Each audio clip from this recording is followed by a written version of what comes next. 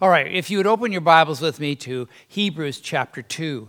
Hebrews chapter 2. Now, last week we began our little series that we're going to do on the book of Hebrews, which is a fabulous thing. And my title last week was God's Final Word. And if you remember the passages that we focused on last week, it was in the past. God has spoken to our ancestors through the prophets at many times in various ways, and we described those to you. But in these last days, he has spoken to us by his Son. There's something unique about that, speaking to us through his Son, through the Son. And as we looked at that last week, we realized that he was speaking of him being the Logos, being the Word. It was Word. His very life was a word. His very life of Christ was the speaking of the word to us, revealing God to us, because we just had read in our scripture, and I thank you for reading that so well this morning. In the beginning was the Word, and the Word was with God, and the Word was God. So there was the divinity side of that was brought up in chapter 1. In chapter 2, we're going to look at, and if you found it there, if you look in chapter 2 now brings with it the side of humanity. So let's begin with the first verse in Hebrews chapter 2, verse 1, if you would, if we look carefully with that. We must, Paul says, we must pay the most careful attention, therefore, to what we have heard, so that we do not drift away. We not drift away and be lost. For since the message spoken through the angels is binding, in other words, the revelation that he gave through the angels to the prophets, is binding, and every violation and disobedience received is just punishment. Our violations, our sinful nature.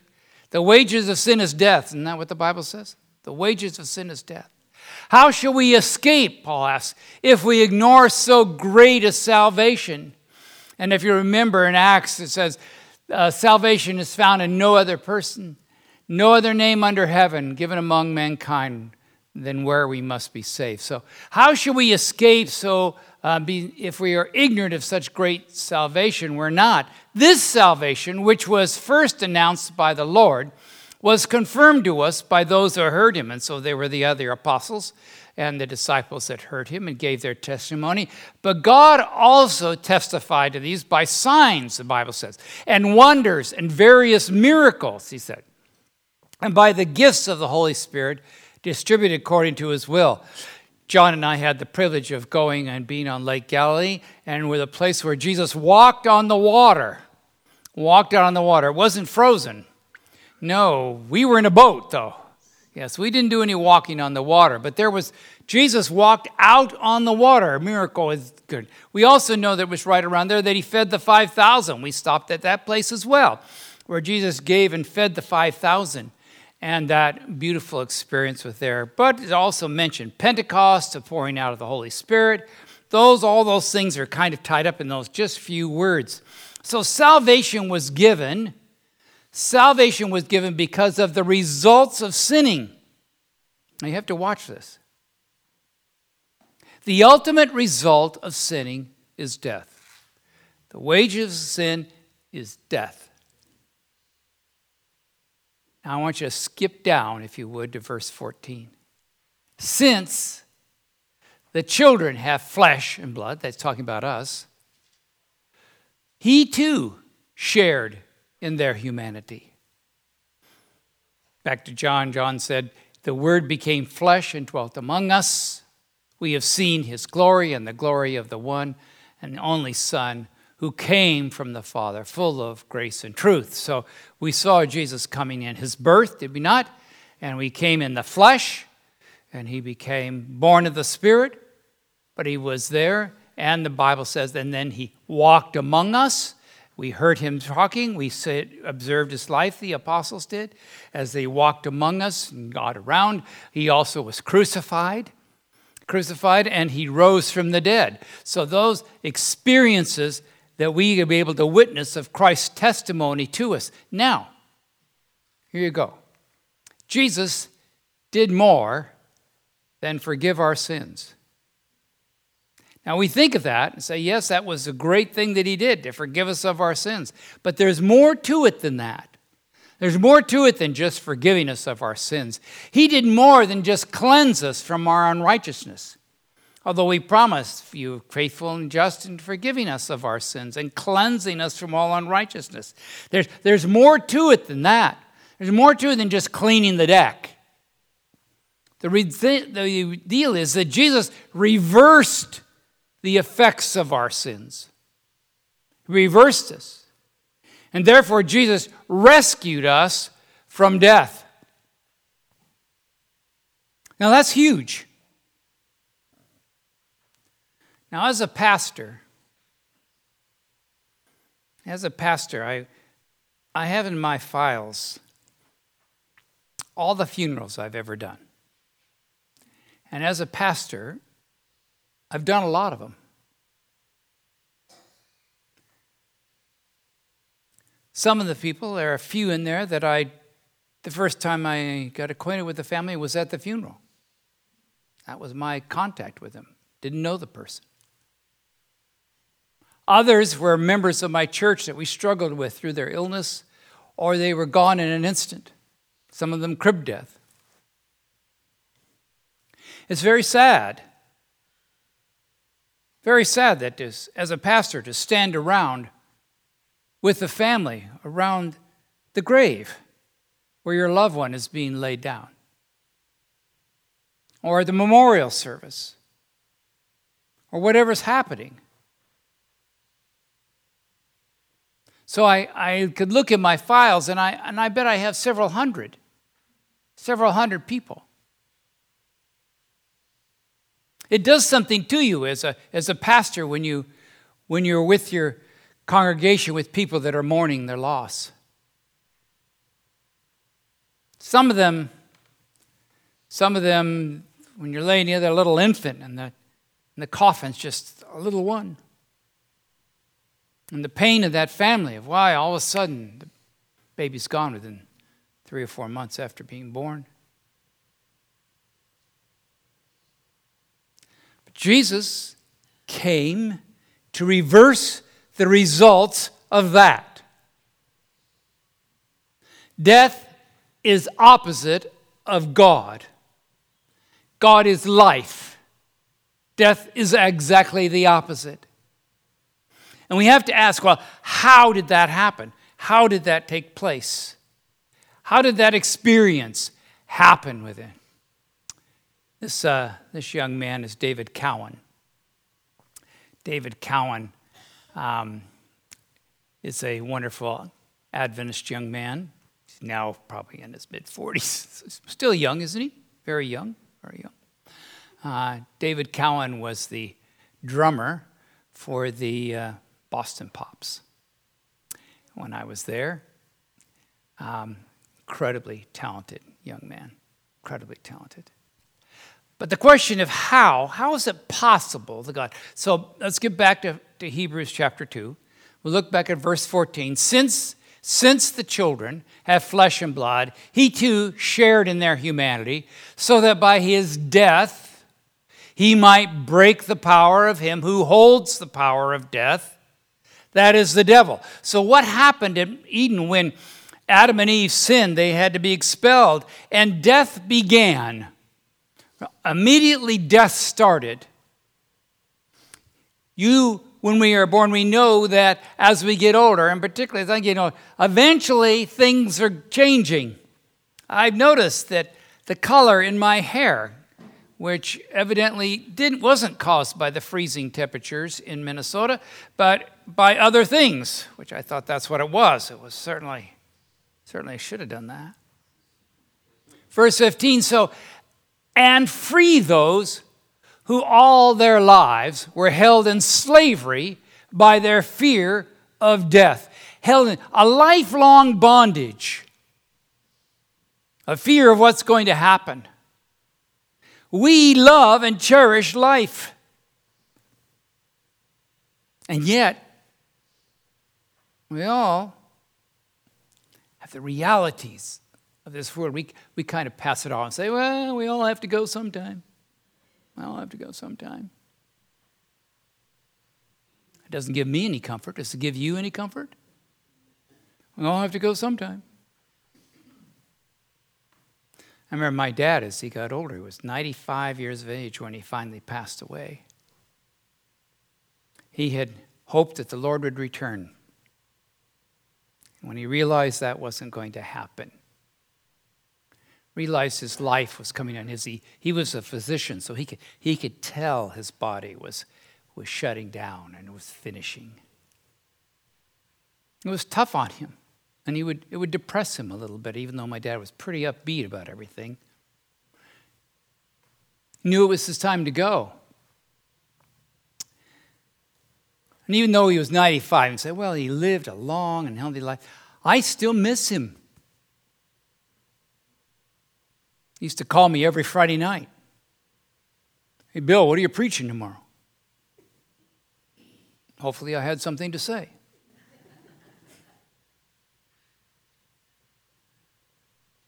He was my critic. Sometimes he'd watch or hear some things and say, Bill, you should do this, you should do that. And thank you, Dad.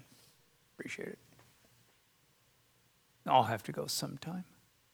For surely, verse 16, for surely it is not angels he helps, but Abraham's descendants. People.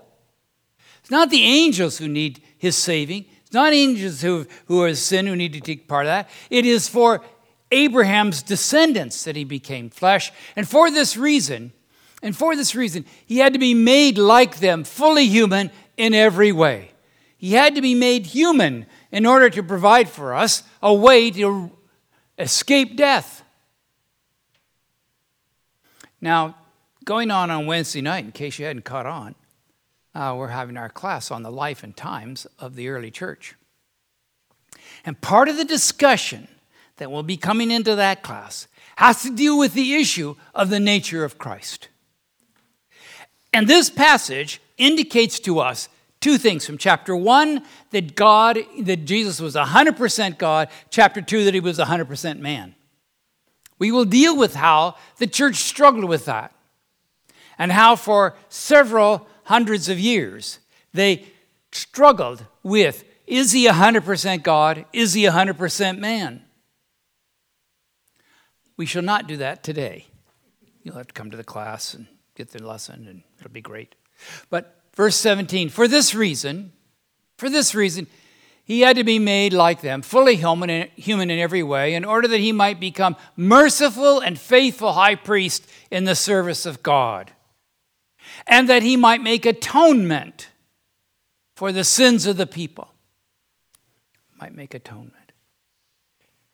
You see, the story of Job, is Satan's challenge to why he should be able to save any of us. Consider my servant Job. Remember that story? Consider my servant Job. And Satan says, yes, but if you let me touch him, he'll curse you. He'll do the same thing to all of us. All of us. It's played over again. Consider my servant. John here, consider my servant. If you let me trouble him, he'll curse you. He'll turn away from you. Because he only serves you because you keep blessing him. That same challenge is given to us.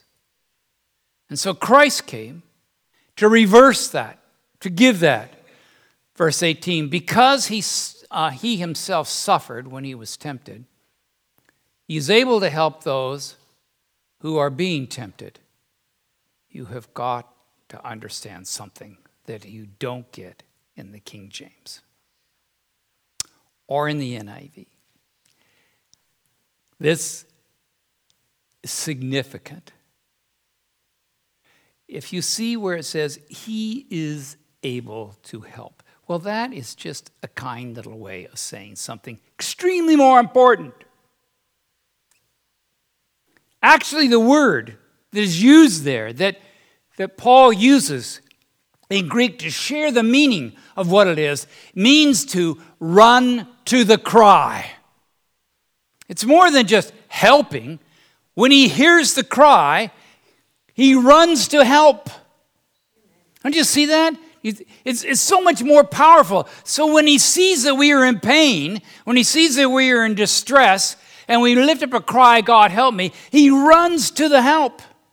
It's more than just he's there to help. He runs to the help. The eagerness is there in the word to go and do it, to supply that and go. Because when we are tempted, for those who are being tempted, for those men, why are we being tempted? We're being tempted because we're in our suffering.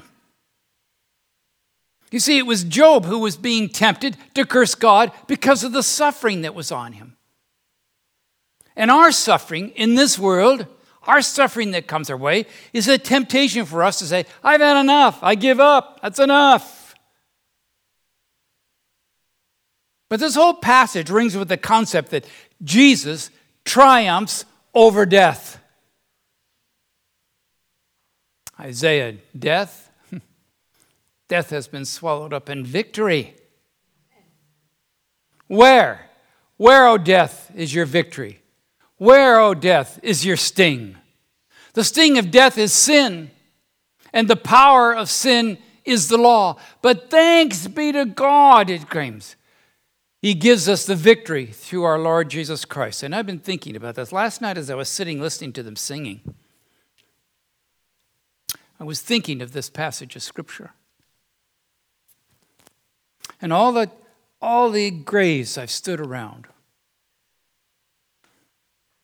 We have the blessed hope. And God will call them. How would that be? So my mind, and this is my mind, you have to take it with a grain of salt, okay? So this is my thinking. When Jesus was called and he in the grave, the angels descended from heaven, and there was an earthquake when he hit the ground, and a bright light, and the angel came, and he tossed the stone aside and said, behold, your Father calls you. So I would assume, if I'm just going at, that when the Lord comes at the resurrection, he will send his guardian angel, our guardian angel, to come to that grave, toss it open. It'll hit the ground with a bond of light. Boom, we're there. He tosses the grave open and he says, your Father calls you. And I can just see the huge grin on his face as we rise, see our guardian angel, and he puts his arms around us, gives us a hug like we've never been hugged before, and he picks us up and says, come on, let's go. And I look at that and I say, finally, it's made right. Finally. No wonder we will rejoice. No wonder we can sing with joy in our hearts. That's why. So we're not left just to be forgiven. We're not left just to be made right. We have to be rescued. Therefore, we should have no fear. We are not like those who have no hope. Yes, we can just glibly say, yes, it all comes to us eventually. Well,